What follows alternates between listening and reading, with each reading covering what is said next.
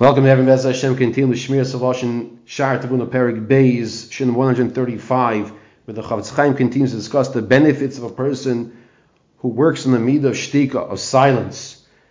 Mishu ragil b'shtika nitzol mikam averos. A person who is ragil b'shtika, he accustoms himself with the midah of silence, of shtika, not talking.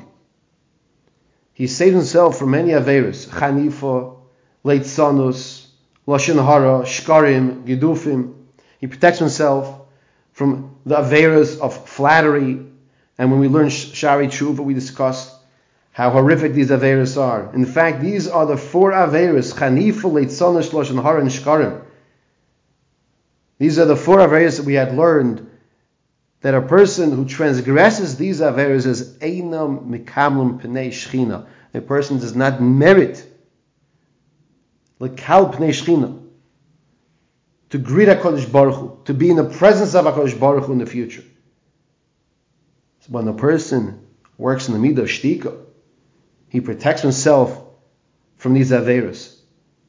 And furthermore, when a person is attacked and someone is mecharif, megadif, and if someone that disgraces him and humiliates him, says the Chofetz Chaim, the chacham will remain silent. The wise person will not respond. And as difficult as it is, he realizes, or she realizes, that if they do respond, this person who is insulting them will just add more insults. And therefore, they keep quiet. And they don't respond. It's a very, very difficult avodah. Very difficult. If someone is attacking someone, not to respond is very difficult. But the benefits are tremendous. A person who accustoms himself to be quiet, he stays away from the aveira of rechilas. Rechilas is so horrific. Rechilas is dirty. It's disgusting. You talk to somebody and you tell him something, and he goes to another person and he says, why did Reuven say, why did Sarah say, why did they say that about you? I can't understand. And that other person who hears this conversation says, what did they say about me? What did Reuven say? What did Sarah say? And then it could come back full circle to you. And this is a rochil. A rochil is a rogil. The chaf and the gimel are interchangeable. They're peddlers. They go around. They take the lashon hara. They take the rechilas. They take the gossip. They go from one person to another person, and they're machriv ha'olam. They destroy the world. V'azen nemar movis v'chayim biyad loshain. Shlomo HaMelech tells us in Mishlei that life and death are in the hands of a tongue, of the person's tongue. Ki adam oiseh b'lashoni yoiser mimasha oiseh b'charboi. A person does with his tongue. A person can cause more evil with his mouth than can be done with a sword. Explains the Chofetz Chaim, because when a person speaks lashon hara, it's like a bomb. He's shooting arrows. He's standing in one place, but he can attack and harm someone in a totally different location. What would the Chofetz Chaim say about this generation?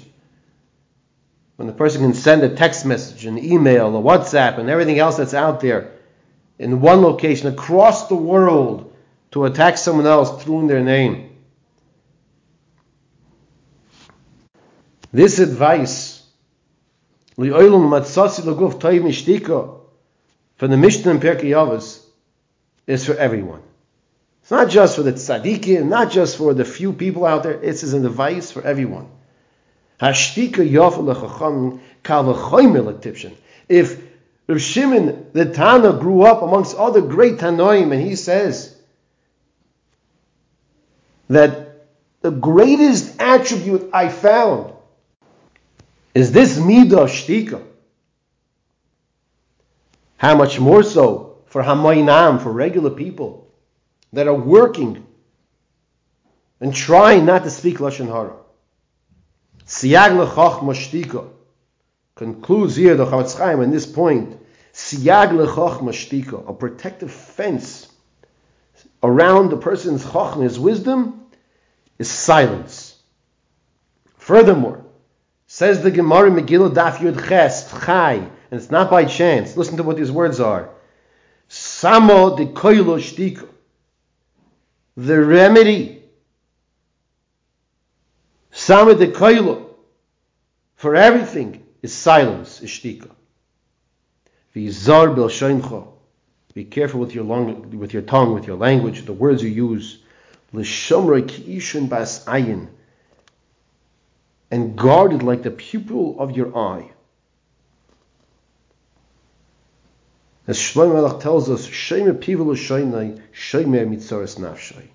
A person who is Shemer piv u'l'shoinai, a person who guards his mouth and his tongue, he is Shemer mitzaras nafshay. Who doesn't want to protect himself and his neshama from pain? Imagine someone else causes us pain. Imagine now if we cause ourselves the pain. The eitzah, says the Chavetz Chaim, is shtika.